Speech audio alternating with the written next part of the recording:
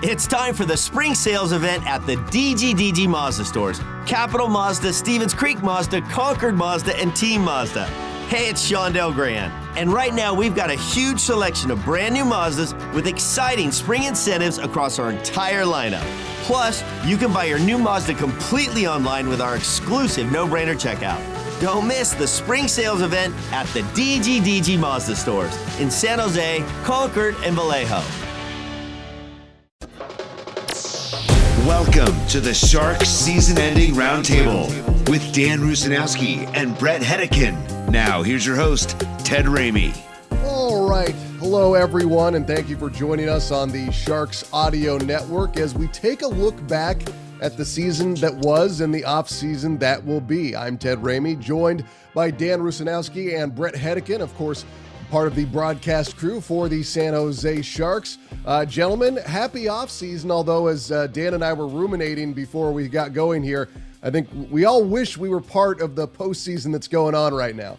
Yeah, Ted, you know, it's one of those things where you say to yourself, happy off season, but it's not so happy because you're not in it. And that's the thing that we're going to miss. But already the playoffs are off to a roaring start. We know it's going to be spectacular all the way to the Stanley Cup final. And for the San Jose Sharks, an opportunity to reassess, to look at where things got better, where things need to improve, and to look forward to getting back to the dance next year.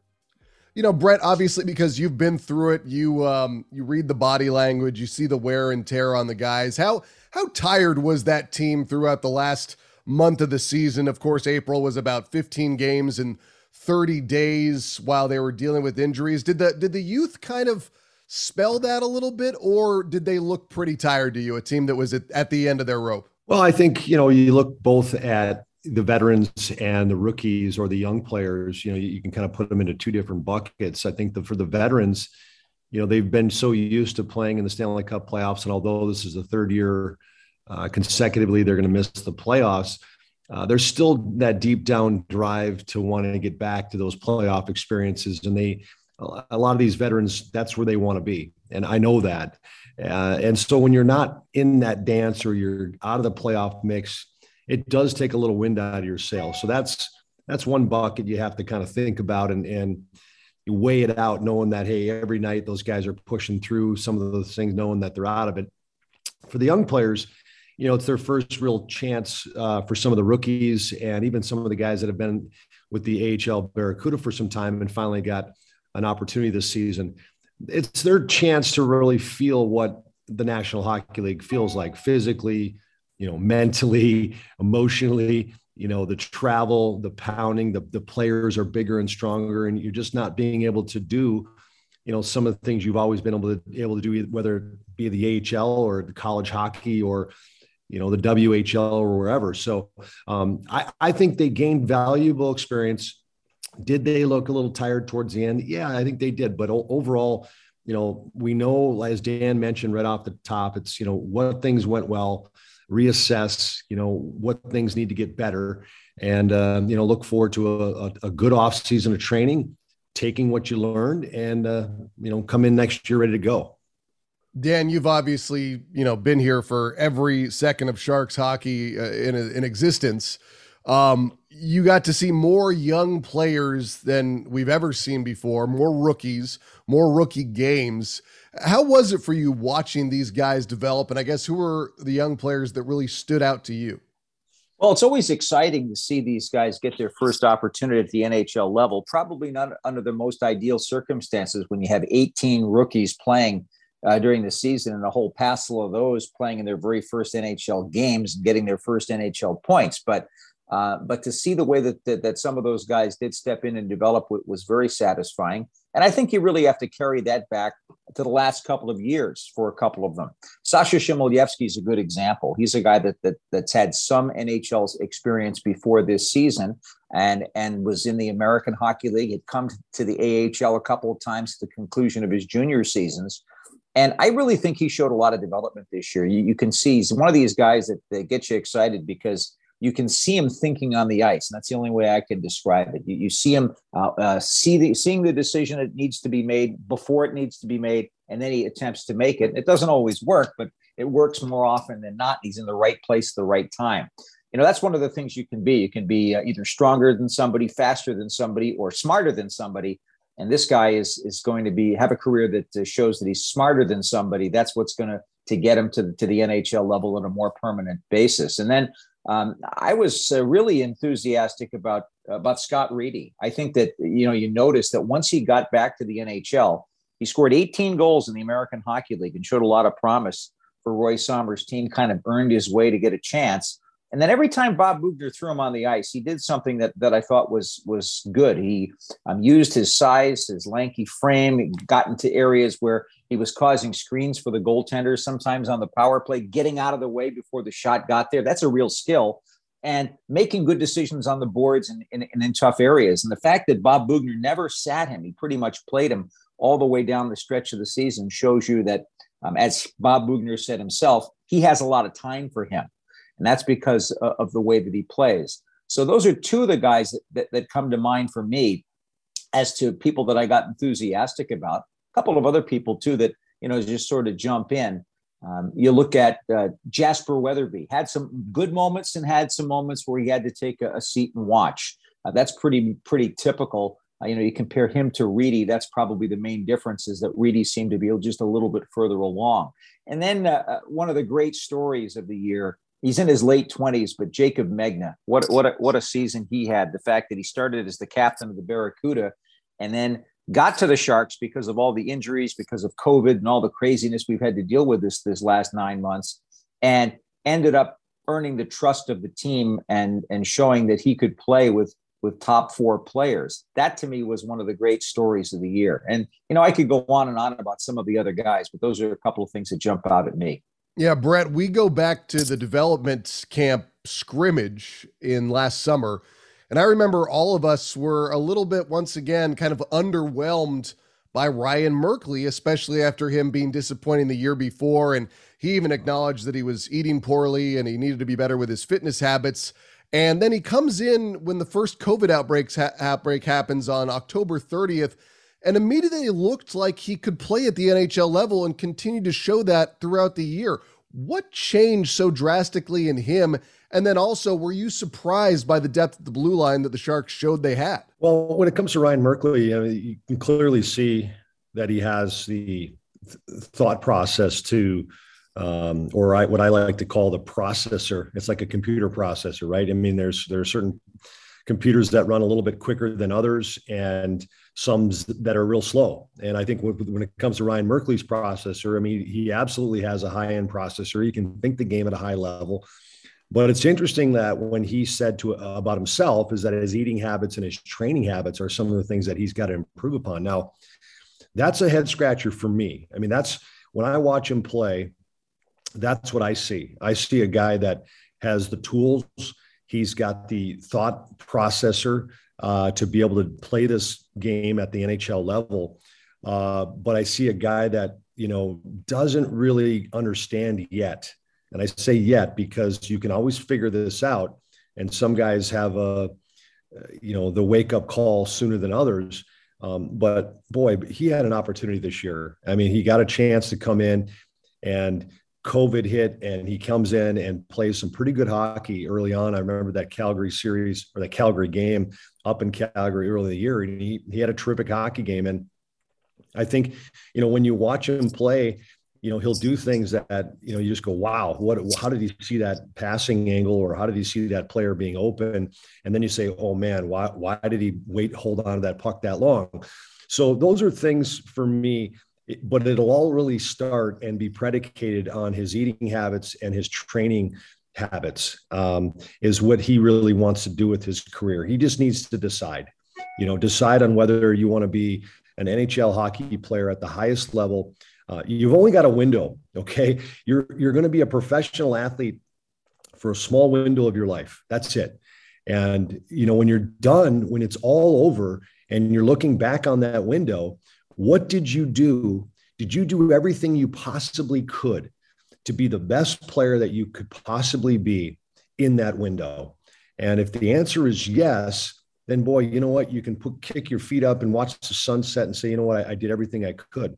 But you don't want to be that guy that looks back at that window and says, boy, I wish I could have, I think I could have given more. I think I could have eaten better. I think I could have trained harder, and so for me right now, I think that's the decision that Ryan Merkley has to make. But without question, guys like Jacob Megna and Nick Meloche, two players that pop out at me that really made an impact. Obviously, Jake Middleton, prior to him getting moved to Minnesota, was a revelation as well.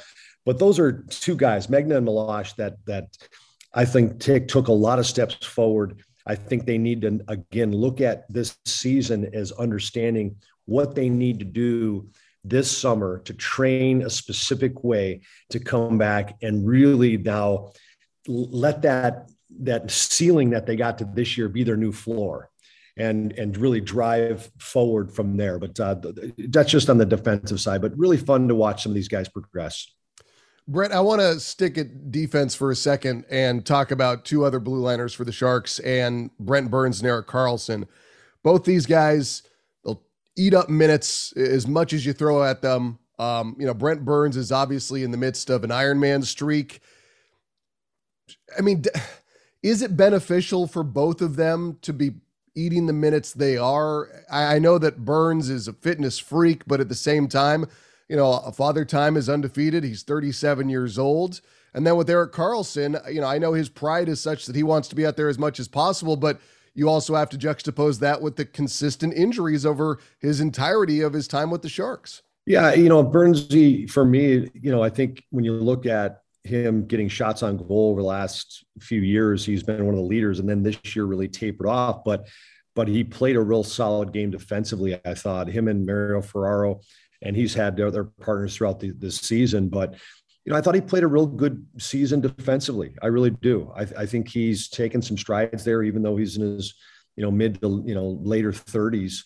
I think he's a player that, because of his fitness, he's able to play, 22, 25 or more minutes a night and, do that in 3 games in 4 nights and have no problem with it. And I think that just speaks to his, not only his physical ability, but his mental ability. That's not easy to do. Now he has his off nights like we all do. When you're playing that many minutes, you just can't do it. And when you're relied upon, late in a hockey game after you've played 3 and 4 nights and you've played 25 minutes, you're going to make some mistakes.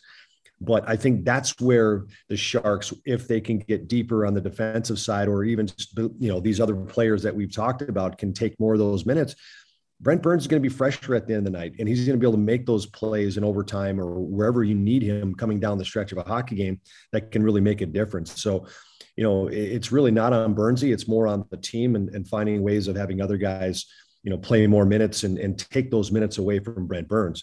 As far as Erik Karlsson, I'm a little bit, confused by him. Obviously, he's a high-end talent. One of the guys that, you look at, one of the best players in the world. I mean, he's paid like one of the best players in the world. So that comes with expectations. That's unfortunate for Erik Karlsson, but I think he's okay with those expectations. I think for me, when you talked and you asked or make a statement about body language, that I pick up on. Yeah, I think body language for me is something that has to get better for Erik Karlsson. If you really want to self-assess at the end of a season when you haven't won a Stanley Cup as a group, and I think that's and I leave that as a predicator to, when I would finish a season and I didn't win the Stanley Cup, you better take a hard look at yourself and say, why didn't I win the Stanley Cup this year? Or why didn't I help my team win a Stanley Cup? And if I didn't win the Stanley Cup, what do I need to do to get this team or make this team better next year? And for me, Erik Karlsson has to take a hard look at himself and realize that, he can be a better leader. He can be a guy that can pick guys up. His body language at times this year was difficult to watch because he seems to, point the finger a little bit. But overall, it's these are great players to have in your roster. Erik Karlsson is a phenomenal hockey player and really look forward to watching more of him in the future. And then clearly Brent Burns as well is a world-class athlete and great player himself. And Dan, obviously we heard Joe Will talk about him being bullish on what we can expect to see in the future from a Marc-Edouard Vlasic, and I thought he was definitely better over the second half of the year and really seemed to find his game more than he did in the first half. What did you see out of Vlasic towards the end of the year? What changed in his game that suddenly allowed him to be more of the player that we know he can be? I just think he seemed more mentally engaged day by day. I think that he got into a rhythm where he could pace himself for playing 15 minutes a game instead of what he used to in the early to mid 20s. And I'm not really sure exactly what was going on there, but he says that he loves playing here and he likes playing for Bob Boughner and enjoys the organization and all that. It's an interesting kind of a story when you go from one stage of your career to the other, how you adjust to it. When you're used to being in the top four, and in his case, even the top two on a team and playing all those tough minutes against all the best players, and then you're emotionally asked to change your role. Some guys take a while to adjust to that. And I think in his case, he's probably done that a little bit and gotten to a point where at least he's contributing and doing what he needs to do. And that's why Joe's bullish on him, because when he is, applying that, when he's in a good frame of mind, he's still a very effective player. Maybe not a 25-minute guy, maybe not a guy that's in your top two, but still somebody that could provide and help a team win. That's the way I see it with him. Hetty, what about you on Pickles? This is a one I'm really had a hard time with this year because I've seen him play so many great hockey games. I mean, when him and Justin Braun were a pair, I mean, I can only imagine being in that locker room before a game and looking over at Pickles and Vlasic or Pickles and Braun and going, you know what? You don't have to worry about those two guys being ready. And if they're going to shut down the other team's top line, it's just one of those things you didn't have to think twice about. It was just going to happen. Where, the last few years with Vlasic, if I'm sitting in that locker room, I'm going, boy, is he going to give you what you really need tonight? And that's a problem. When you get a guy that's making a lot of money, and I don't want to put this on money factor, but that's a guy that's taking up a lot of salary within your salary cap structure. And you expect him to be able to really go out there and play that style. A guy that can shut down other teams' top lines. And that's something that has taken a step back. And I think it really comes down to, if you look back at Doug Wilson last year and what he said to him, and over the last couple of years coming into this year, is his conditioning needed to get better. Mm-hmm. And that's something that, for me, as a player that's making as much as him, that shouldn't have to be said. That has to be a standard of excellence for Marc-Edouard Vlasic, that he has to set for himself, and know that when he trains in the summer, that he trains with the thought process of being elite. An elite athlete that goes out and is predictable night in and night out, and not unpredictable. That's where I kind of got it with Vlasic, he was just unpredictable this year. And frankly, I'd like to see more from him. I think he's a great hockey player. I think he can continue to be a great hockey player for this team. It's just going to have to really fall on the shoulders of Marc-Edouard Vlasic to know that he has to get extremely serious at this time of his life if he wants to continue to play the NHL level in this window of his life. Going back to that window of time that I talked about earlier, you don't want to be Marc-Edouard Vlasic, a few years from here now out of the league and not, looking back and saying, gosh, I could have done a little bit more, because this is a fun game. This is an incredible opportunity and privilege to play NHL hockey. And boy, I'd sure love to see him get back to his form, and it would really help the Sharks to get back into a playoff scenario. Dan, Brett alluded to the messaging that we heard from Doug Wilson previously, and we heard that messaging had been applied to Timo Meier. He obviously came in after having a rough, shortened 2021 season, 56 games, not looking like himself till the last couple of weeks of the season. Obviously, he was hot out the gates this year, had the best year of his career. One player who I'm wondering if is being sent that come to Jesus message is Kevin Labanc, who obviously missed all of this year, most of this year with the shoulder injury. And now we see that he was not on par to have a great season either. I mean, everybody looks back at him, what he did in 2018 and 2019, or that year, the 2018-2019 season, and he hasn't been able to get back there. Well, if I can be specific, they're not only looking back to the 2018-19 season, but they're also looking at a 5-minute period in Game 7 against Vegas. That's really what they're looking at. And that's something that you can't do normally over an 82-game schedule, but you have to have your moments when you're doing it. You have to be more consistent in the way you play. It's a big year for Kevin Labanc next season. And, we will see exactly where he's going to be. I mean, let's assume that he's with the San Jose Sharks next year after the decisions they make, which I think he probably will be.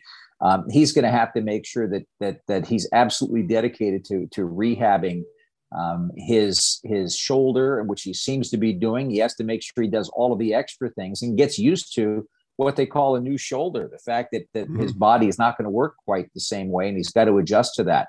He's got the hands and he's got the ability to make big plays. But I'd say that, I'm going to take a back seat to him and see, a wait and see kind of a mode to see exactly how he responds physically to what he's had to deal with this year.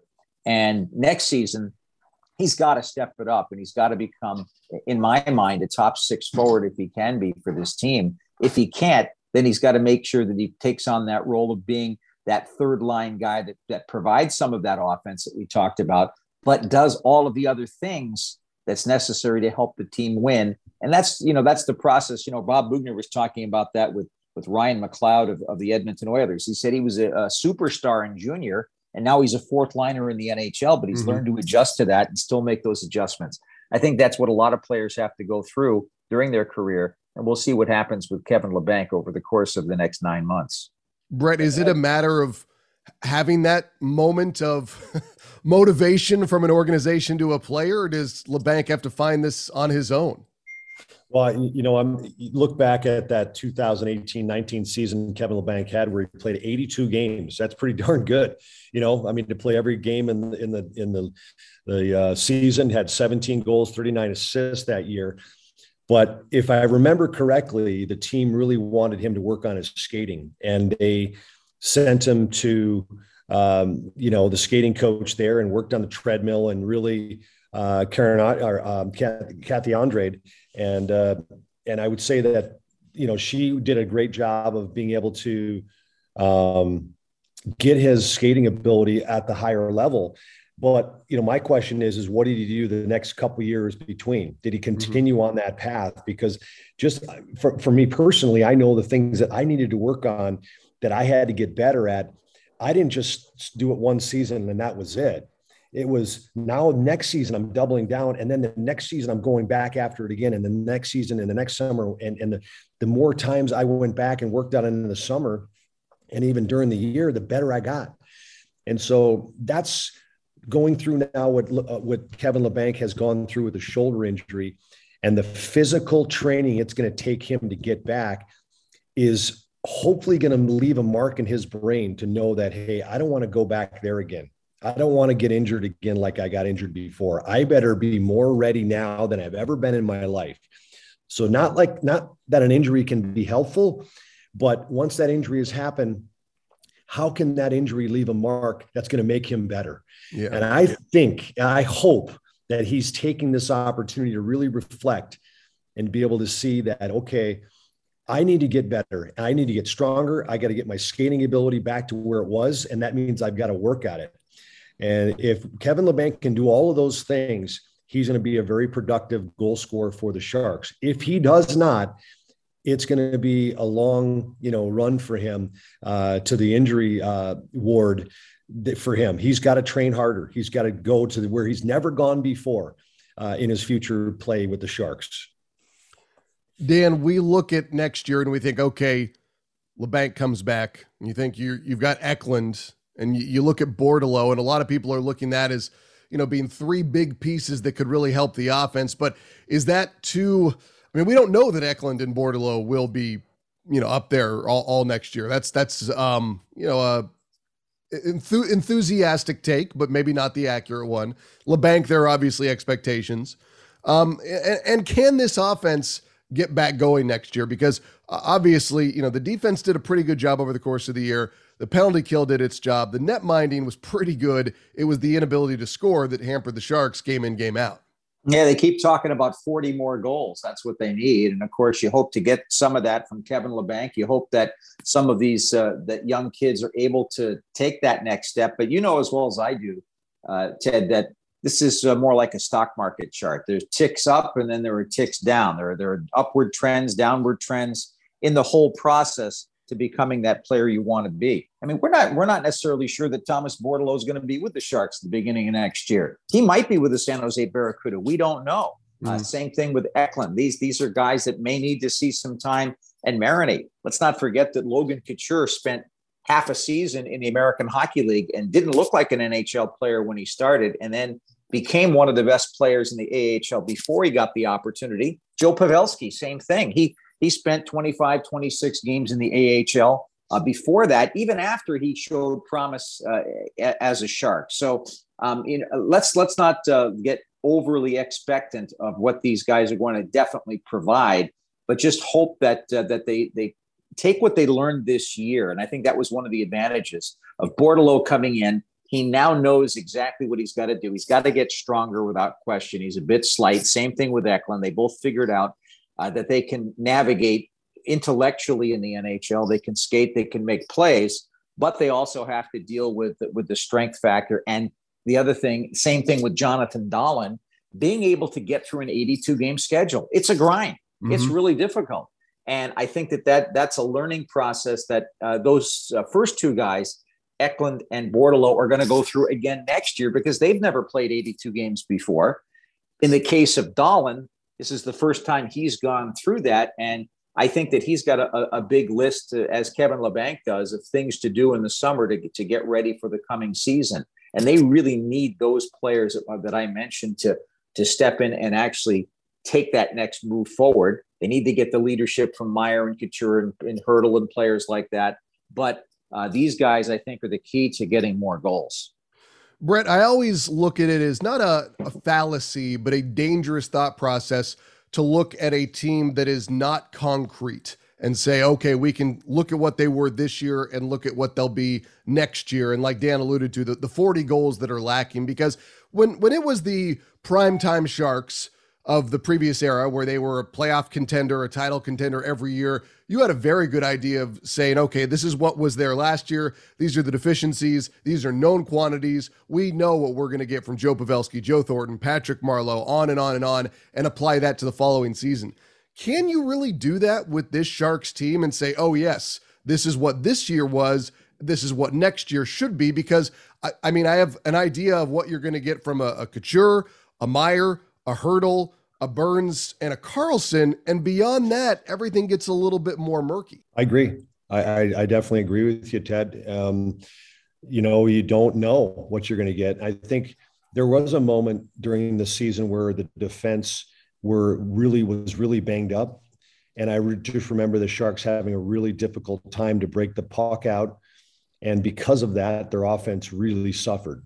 Now, the defense looks more steady going into next season, barring injury. But even with the defense as stable, you're right. There's only a few guys there that you can really kind of mark her up with Meyer, Hurdle, Couture, Burns and Carlson. I agree that those are the guys that are going to probably give you a pretty steady stream of offense. But you're not going to win with just that many guys. I mean, I think you're in the top six. They've got to add a couple of players. I think Barabanov did a nice job with Hurdle and Timo Meyer this year, and I think that he's a guy that is going to continue to improve. He's going to be probably 28 next year. He's 27 now. But you look at Logan Couture, if he's on that second line or vice versa, he's a guy that's going to need some wingers that can play at a high level, that are NHL bona fide scorers, and as if Kevin Labanc is going to fit in there, hey, great. Who's going to be on the other wing that can really help bolster that other line? And then it's fighting that second six, those third and fourth line players, solidifying it with some guys that have been there before, that have NHL experience, and filtering in some of these young guys that showed that they could play this year at the NHL level. But this roster has to get more goals. If it's 40 goals, You're not going to get it from guys that just are learning to play in the National Hockey League. Because if they are those guys, then we would have seen it this year. And we haven't seen that yet from any of them. So there's a lot of work for the next general manager to do here to get this team back to where it needs the goal production, 40 more goals. That's their words, back in this roster next year. And it's going to take some work. And you know what? Joe Will was talking about that too. The idea that all of these teams that have improved all have issues with the salary cap. And that's kind of the big elephant in the room. But each team that's had more success and made improvements has done so by finding value propositions out there, whether it's in the free agent or trade market. And that's one of the things that the next GM is going to have to do, is going to have to find some people who can provide some production that, guys that can play with Logan Couture. I mean, Brett, that's a great point. Guys that can play at that higher level to maximize what he has. Mm-hmm. And that's going to be the situation that they have to do. The new GM is going to have to find those value propositions that provide you great results for what you're paying. I'll throw this out to either of you. Is it thusly a value proposition to trade James Reimer while he's at his peak to get something back for him that's maybe going to help the offense and rely on a Kakinen and a Hill? Or do you worry too much about Hill and his injury status? My belief is, winning and the score takes care of itself. Dan has heard me preach this many times. The great Bill Walsh, the late Bill Walsh from the San Francisco 49ers, wrote that beautiful book, The Score Takes Care of Itself. And what he means by that is, you get the right people and you get them pulling the rope together, and then the score takes care of itself. So for me, if I'm looking at goaltender scenario, Kaapo Kähkönen, they gave up Jake Middleton, who is a great person that you'd want to build an organization. You want to add him to an organization to build with, right? He's that type of good quality human being. But they get Kaapo Kähkönen back for Middleton. And therefore I've seen nothing but positive stuff from Kähkönen. I think he's a good, positive guy moving forward. It sounds like he works really hard in practice, and a player that's been a good teammate in that locker room. James Reimer, a guy that absolutely seems like just a quality human being that you want to have in a locker room. I don't know much about Adin Hill yet, I'll be honest, because he's been in and out of the lineup all season long, as you referenced. So if I'm just going off of what I know, those two players with Kähkönen and Reimer are the types of players that, the score will take care of itself when you have the right attitude. Now, I'm not saying that Adin Hill doesn't. I'm just saying I don't know enough about Adin Hill. What I've seen, he's been injured so much this year. It's been a tough year for him physically. And that's something for a young guy that's young. He's a player that's going to have to really look at his training and start to assess on where it's going wrong, because he's been injured so much this year. Dan, where do you weigh in on this? I agree with that. I think one of the things the Sharks wanted to make big changes to in the last 2 years was their culture. And when you're talking about James Reimer, he's a guy that really helps the culture.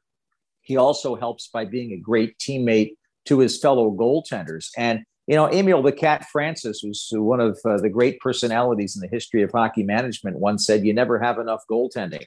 So I'd be more reticent for the culture reason and for the experience and goaltending reason for the Sharks to make a move there, at least at this point.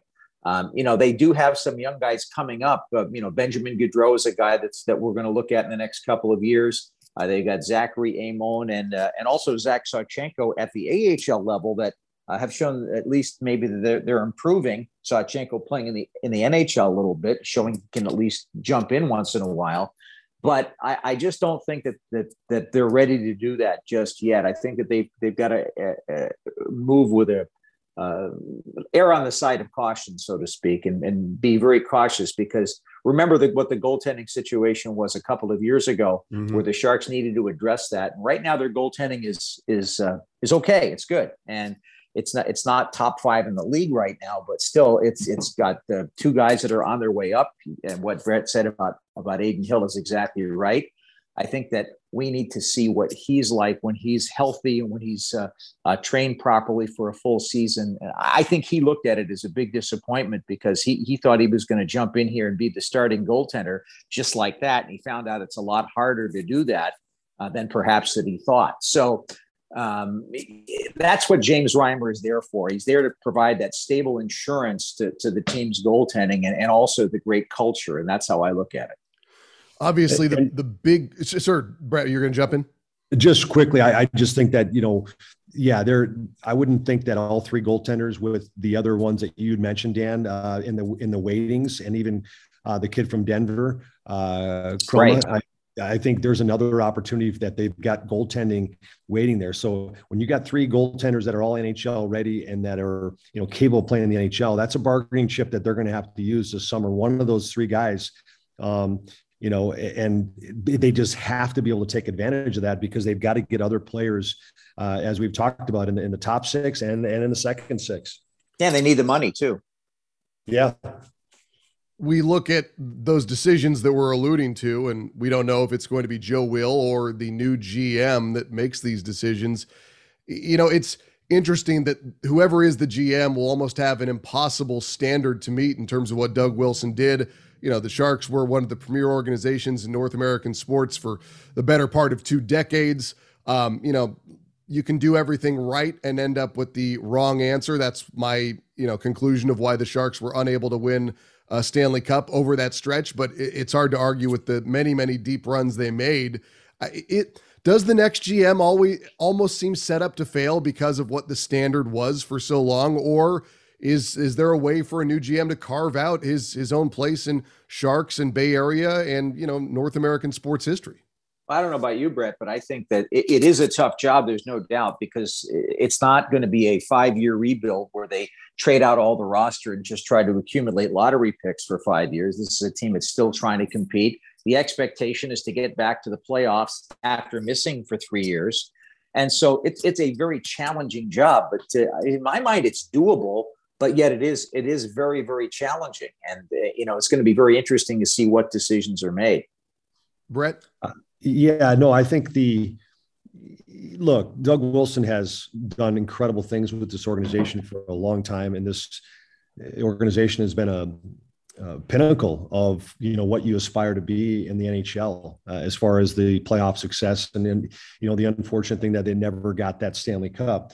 I think when you look at the next GM that's going to come in here, I think there's huge opportunity to be able to take the foundation and to use maybe that phrase I used earlier and let that, ceiling that Doug Wilson got this organization to be the new floor. And if we can think of it that way as an organization right down the line, from the secretaries to the trainers to the players, that, we took this to the certain level, but now we've built it on the foundation that Doug had got us to. And I think that's incredibly powerful when thought about the next level of building on top of that foundation that Doug created. I think is exciting. There's something there. There's something to the players that have already that are here. The guys like Tomas Hertl and Timo Meier and Erik Karlsson and Logan Couture and, these players that you can build around, and Brent Burns. There's a lot of potential there that can still be built upon. And I think it's going to take a lot of work. It's going to take effort. And it's going to take a lot of really hard looks in the mirror for every player in this organization to know that they've got to give more. They have to train harder. They have to look at their career differently. They've got to push themselves to another level that they've never gone to before. Clearly, whatever they've done to this point hasn't worked. Okay. We haven't been sipping champagne the last game of the year in the locker room, celebrating the Stanley Cup together, period. That's the standard. And if you haven't gotten there to this point, then you better take a hard look at yourself in the mirror and know that you've got to go harder. You've got to train harder. You've got to eat better. You've got to do all the things, mental game. You've got to train that side of your body and the mental brain that to get you in tough moments to drive through. These are things that this organization has an opportunity to do now. And not that they didn't before. I'm just saying it's an opportunity to build on the foundation that Doug Wilson has created. I'm really glad that you said that, Brett, because it's really an amazing career that Doug forged with the Sharks. Think about it, 2 decades. And part of what we're seeing is the price of being that good for that long, in that the Sharks made a couple of moves with top draft picks and, weren't able to replenish for a couple of years going for it all, which, you expect you're going to do when you're there. And then, now the last couple of years, we've seen some light at the end of the tunnel with some of the draft picks that are starting to cycle through and get into the organization. So, that's the foundation that was built. Doug made this place a place where people wanted to come to play. And, this was an expansion situation that, that turned into in the Dean Lombardi years, a tough team to play against. But Doug took it to that next level with the players that he had and brought in. And now that this next general manager, as Brett said, is going to build on that. And that's really exciting.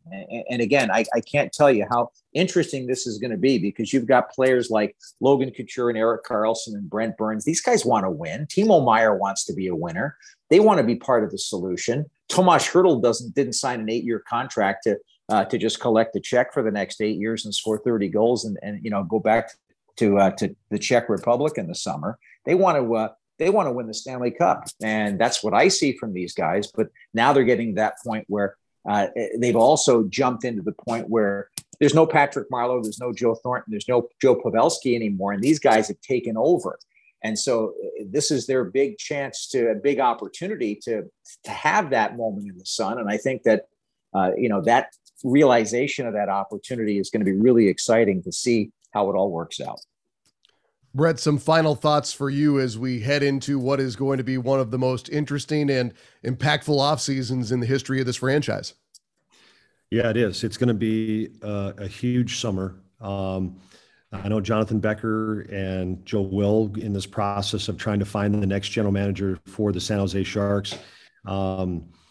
They've got, I'm sure, a plethora of potential guys that or gals that can fit into this new role.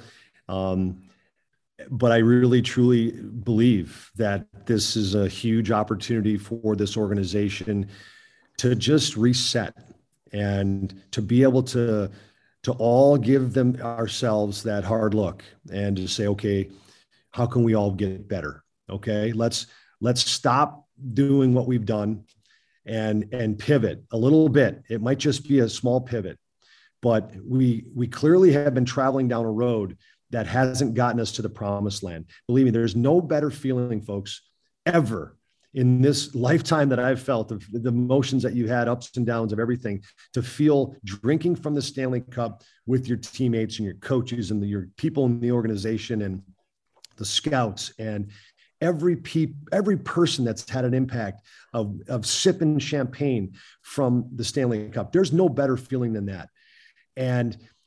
But at this moment of the San Jose Sharks organization, we have an opportunity right now to pull this together, to self-assess, to really look at ourselves and say, gosh dang it, we need to get better, and let's all get better together.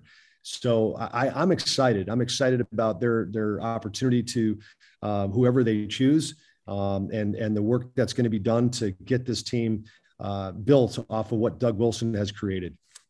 Dan, your final thoughts on the precipice of probably the biggest offseason in Sharks history. It certainly is.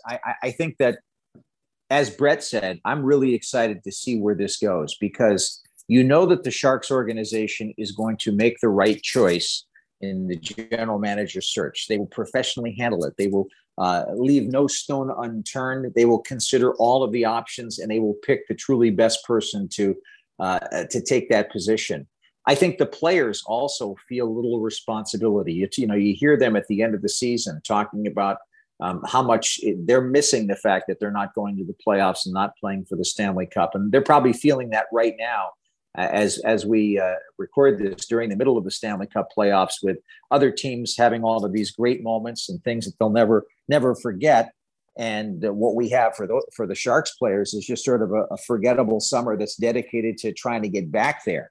But they want to make it an unforgettable summer. They want to make it that a summer where they can look back in September when it's time for training camp and say, we've done absolutely everything we can, each individual player, to be there for each other as they were this past season. I think that was a good step forward, the way the guys played together. So now it's time to take the next step and to congeal that, to dedicate yourself to being better and to making sure that you're absolutely ready, healthy, and prepared for what's going to be a very challenging year. And, every NHL season is.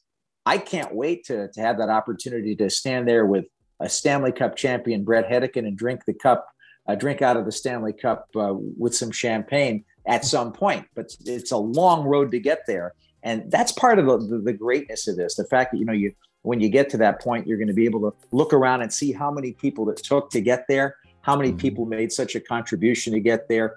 And I'm looking forward to all of that.